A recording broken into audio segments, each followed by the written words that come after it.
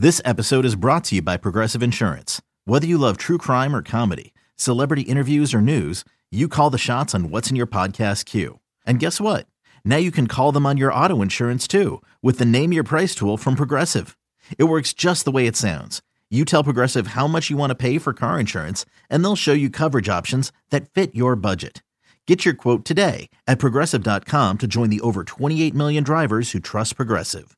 Progressive Casualty Insurance Company and Affiliates. Price and coverage match limited by state law.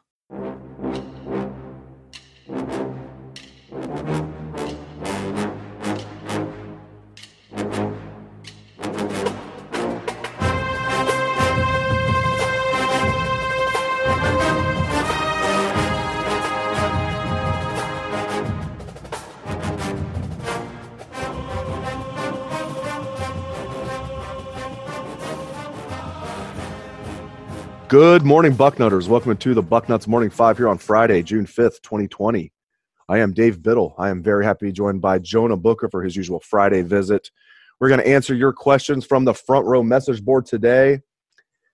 We're going to start right at the top with Borny22. J-Book, he asked you if the Big Ten goes with no non-conference games and has 10 conference games, how will the 10th team be decided? And for those who don't know out there, you know it, J-Book. For those who don't know out there, Big Ten plays 9 conference games. They play each of the teams in the division, so that's 6 teams, and they have 3 crossover games. So that's 9 games total. So there'd be 1 more crossover game. How do you think that they would do that, J-Book? Yeah, that's a great question by him. I'm not sure how they would do it. It would have to be the schedule makers and the Big Ten office who's going to have to determine that. But one thing is for sure, though, if you're someone who has the major top crossover teams on your schedule already, you better hope like heck that you probably get one of those bottom tier teams. If you're Ohio State, the thing that you want to hope for is that that's a home game, because right now the situation will look like if they had 10 Big Ten games, I don't know how the playoff committee will weigh strength of schedules in this instance, or if somebody had a powerful non-conference game with a schedule, would they get credit? Who knows? I mean, it's so much uncharted territory, but I think it would be a situation where the Big Ten office would need to determine that. So if any, for example, if someone's getting Rutgers on the schedule as their additional one, that right there is not necessarily going to help their strength of scheduling there, but it will probably help them when it comes to benefiting for an easy win. Yeah, I think it would be some type of lottery, maybe like the old school NBA lottery with the ping pong balls in there, minus the lottery being rigged for Patrick Ewing. All right, next question is also from Borny22. J-Book, J.K. Dobbins had 2,250 total yards last season, including a school record 2,003 rushing yards. All right, over, under, he wants to know, 1,500 total yards, rushing and receiving combined for Trey Sermon this year. You going over or under, J-Book? For me, I definitely think that I'm going to go over in this instance. And the reason that I say that is because you have essentially 445 carries that are up for grabs between J.K. Dobbins and Master T. The status is still out on Teague. I would be really surprised if he's healthy and ready to go, and not necessarily ready to go, but playing at a high level once the season starts. So what does that mean? That means that a guy like Trey Sermon is going to have ample opportunity to be a bell cow back. He's going to get plenty of touches in this offense. He's played in the spread offense, and Ohio State can't have Justin Fields throwing the football 50 times a game. That's just not who we are. We're a power football team with pro and spread concepts, so they're going to need to be able to run the football to at least keep defenses a little bit honest there when it comes to the running back position. I agree 100%. I don't think he's going to approach 2,000 yards total, but I think he's going to go over 1,500. All right, next question is from LJ Ventresco. LJ Ventresco asks, J-Book, if you could have 3 running backs in their prime next season, out of these 4, who would they be? Archie Griffin, Eddie George, Ezekiel Elliott, or J.K. Dobbins? Who are you leaving out, J-Book, of that awesome foursome? Yeah, you know what's crazy? I'll have to leave out the two-time Heisman winner Archie Griffin, and I Oh man.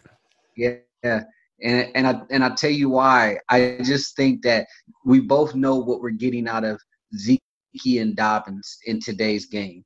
If Zeke was coming back to college right now, I think that with Justin Fields there, he would be an absolute monster.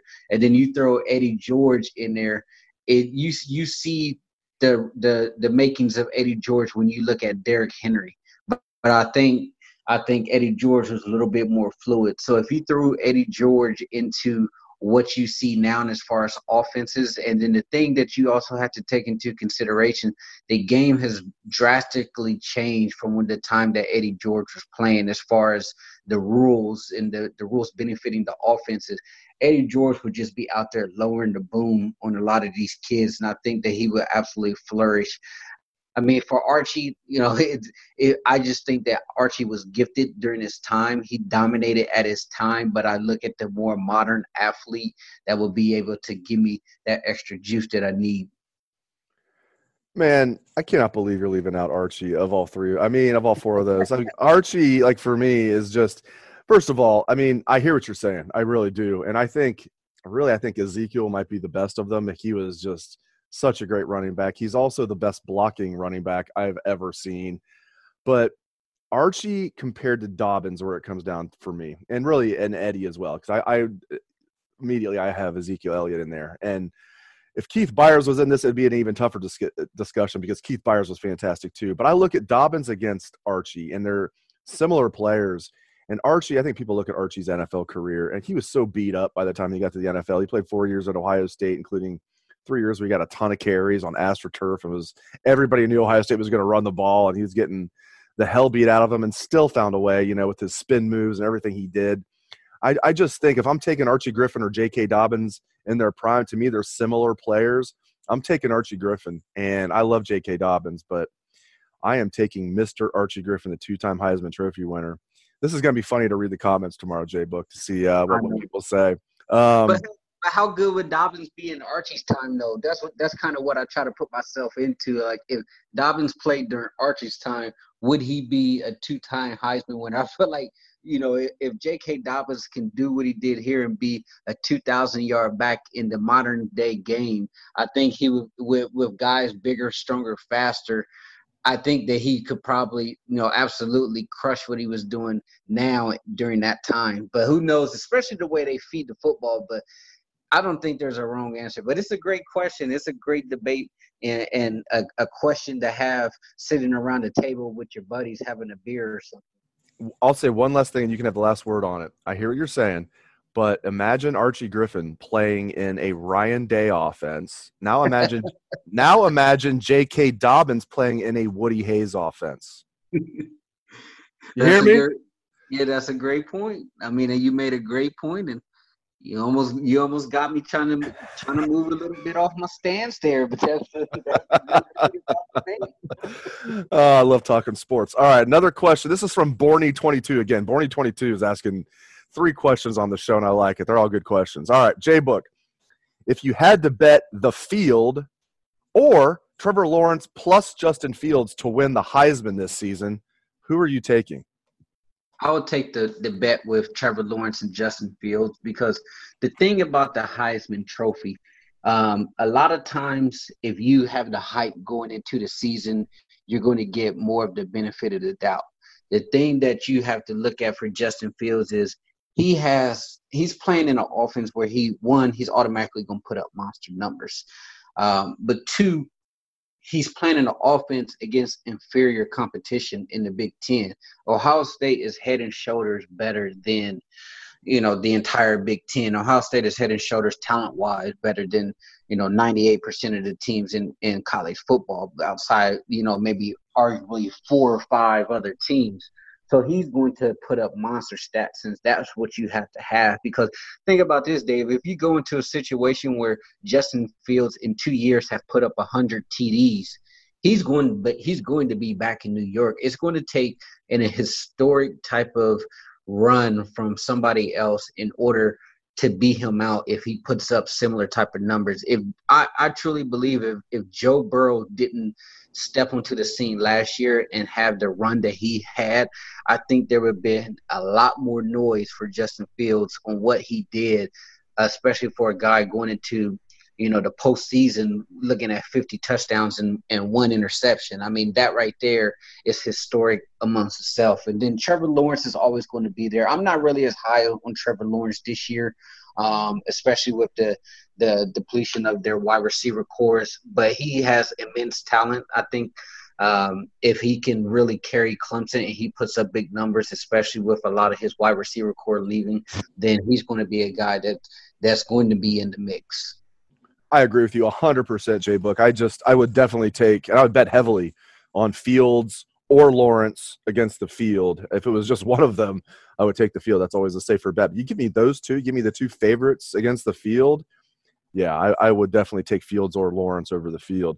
Next question comes from OC Buck fan.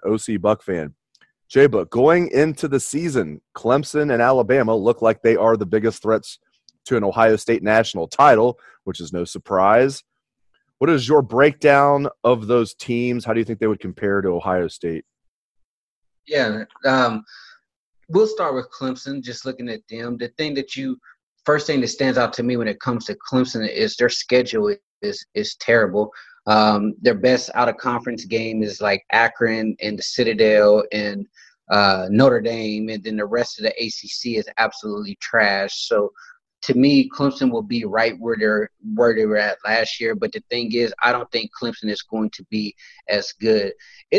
People haven't really talked about it a lot, but the announcement from Clemson this week that Justin Ross, their star wide receiver, is going to be out for the season is a huge blow for them. Because if you look at their passing attack in the playoffs, it was shut down with Okudah and Arnett really locking up Justin Fields and T. Higgins. Trevor Lawrence really struggled. Justin Ross. Yes, sir. And where did Trevor Lawrence get his passing numbers from? He got them from dump offs to ATN in a screen game. And if you look at the national championship, they struggled throwing the football there. He looked awful in the national championship because his wide receivers couldn't get open. And those were his two top playmakers. And now those two are gone. What you're essentially asking is someone to step up big time from that wide receiver group who hasn't done it yet. Not saying it can't be done because Clemson has recruited, but you're asking a lot of guys who haven't played at that high level, who haven't really thrived on the biggest stage, which is the playoffs, in order for them to get back to where they want to be, which is winning the national championship. But I think because of default, because the schedule is so terrible, that they will be back in the playoffs. On defense there, they lost quite a bit of guys. You look at the star linebacker, he went first round to Arizona. Tanner Muse, the safety, he got picked up by the Raiders late. They had a corner get drafted early on, so they lost some guys. And as far as their defensive line there, Clemson's defensive line doesn't necessarily concern me because they get highly rated guys, but they really don't flash like that. That's not really how they go about their business in Brent Venables' defense. Their defensive line are talented, but they're not world beaters. But like I said, as far as them, they'll be back. Alabama, they're going to be a threat. I think Alabama, they're going to be projected once the preseason polls and stuff start getting released. They're going to be projected to win the SEC. The thing about Alabama is they have a lot of question marks, again, especially on defense. Now they get their star linebacker back, Moses, out of their 5-star linebacker who had tore his ACL. He's back this year, so that's going to be a big boom to the inside of their defense. But the thing is Alabama, they had a lot of injuries last year, and with the quarterback coming back, Mac Jones, he performed at a very high level for a guy as a first-time starter. So if he can build off of that under Steve Sarkisian's guidance, then they're going to be pretty good because they have 2 NFL wide receivers who are being projected as first-round picks once again. So the talent is there, and then Najee Harris, who a lot of people believe will be a first-round or second-round running back. So Alabama is Alabama. The talent speaks for itself. It's just going to be how would that defense get together, because they gave up a ton of points in the SEC last year, and it cost them big time. But I think Ohio State and Alabama will be the two top teams when it comes to talent in the college football this year, unless somebody absolutely just has a tremendous breakout season. You can see, Georgia with Jamie Newman stepping up, and with Monken coming over there as the offensive coordinator, who's supposed to be changing their system completely around. That's one to keep an eye on. Quick follow-up before we get to our final question from a listener. You mentioned the quarterback situation at Alabama. Mac Jones, to me last year, I agree. I thought he played better than I expected he would. He reminds me of A.J. McCarron, who wasn't flashy at all at Alabama, but won 2 national titles and was very steady. But they did sign the number 1 quarterback in the country, Bryce Young, good friends with C.J. Stroud. And the Buckeyes are very happy to have C.J. Stroud. And it's going to be tough for Bryce Young being a true freshman. But, hey, Nick Saban has proven before he will start true freshmen, right, Tua, right, Jalen Hurts? Absolutely. Do you think there's much do you think there's a good chance that Bryce Young could beat out Mac Jones? What do you think is going to happen there? I think there's a good chance. I mean, the thing that you have to give Nick Saban a lot of credit for is he does not play favoritism. He does not play the seniority game. He had the balls big enough to bench his all-SEC Player of the Year quarterback on the biggest stage at the biggest moment for a young freshman. So he's not afraid to play the best guys. And if the Bryce Young comes in there and he is as good as advertised as a lot of people think he is, and he goes into that camp. But the one thing I will say is, speaking of camp, a lot of these young quarterbacks miss a significant amount of time, Dave, so they're going to be behind the curve. If it was a situation where these young quarterbacks, and even at Ohio State, was able to go through a full spring practice and they were able to get a grasp of the college speed, the college, just the lifestyle in general, the in-depth calls on the playbook that it takes in order to understand it at the college level, I think he will have a much better shot. But if you're Alabama right now, and I think you're going to see Mac Jones at the helm, especially because they trust him and they don't have a lot of time with Bryce Young. If Bryce Young is the starting quarterback come day one, that means that kid is phenomenal, because he came in there with just a short amount of time and beat that kid out. Yeah, good situation for Alabama. I mean, I know everybody listening to the show is probably like, we don't want a good situation for Alabama, but you got the veteran quarterback in Mac Jones, and then they'll probably go with him. And then if something happens, if he doesn't perform well, if he gets hurt, you got the number 1 quarterback recruit in the country. Maybe he's a true freshman ready to come in. And, yeah, that's a good situation down there. Of course, I'll take Ohio State's quarterback situation over anybody's in the country right now.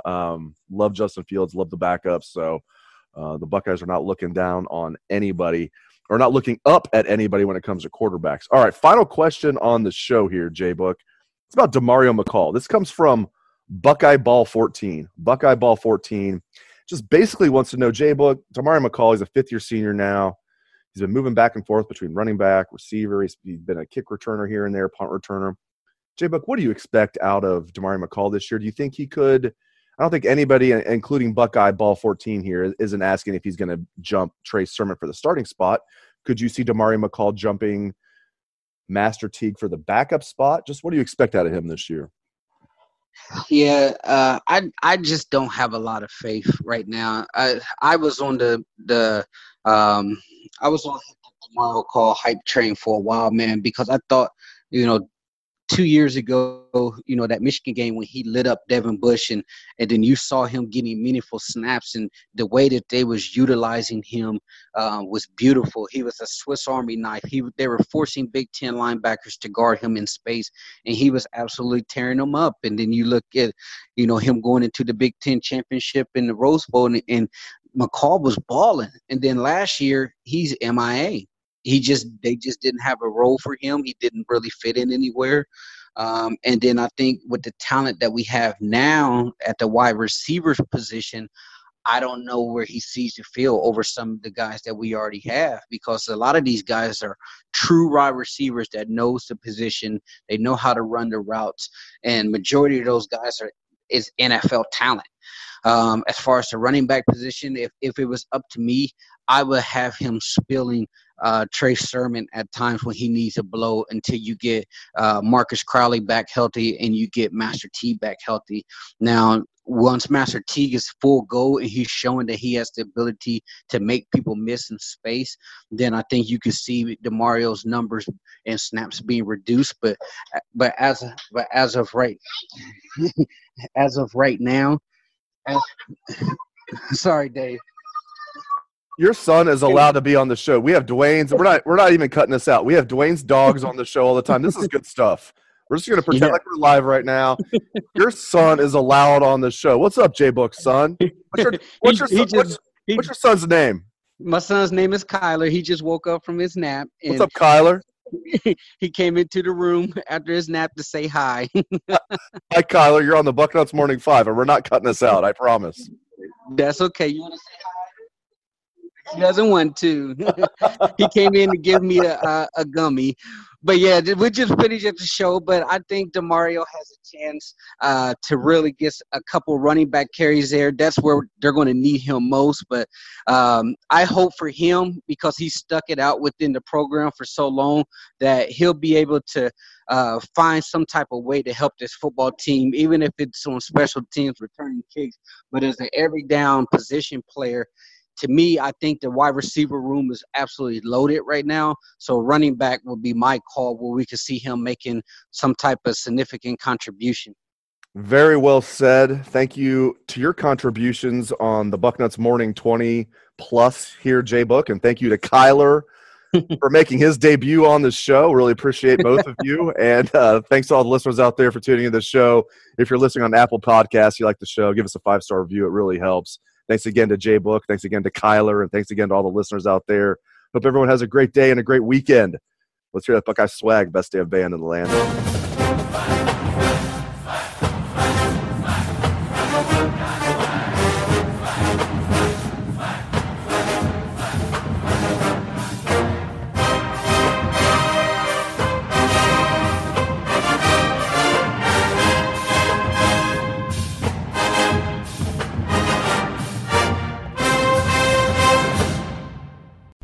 CBS Sunday, after The Equalizer. You collect rewards, right? This is how I make my living. It's the season finale. Everyone's looking for something. Of Tracker. You strong swimmer? So-so. So-so's okay. Justin Hartley stars. How you survive, you make quick, smart decisions, and you never let panic take the wheel. Sounds cool. It is cool, actually. Very cool. Tracker, CBS season finale Sunday after The Equalizer on CBS and streaming on Paramount+.